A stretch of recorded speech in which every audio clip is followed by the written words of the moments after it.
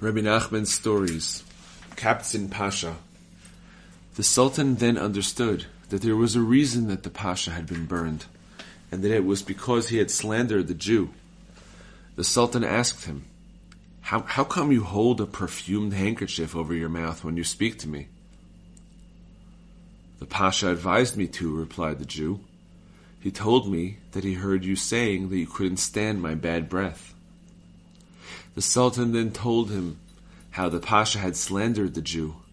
He said, "The Pasha said that you couldn't stand my bad breath, and that you were putting the perfumed handkerchief over your mouth to avoid smelling it."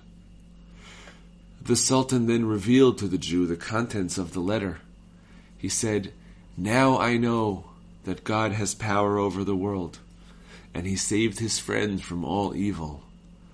What the Pasha wanted to do to you was done to him. He was paid back as he deserved."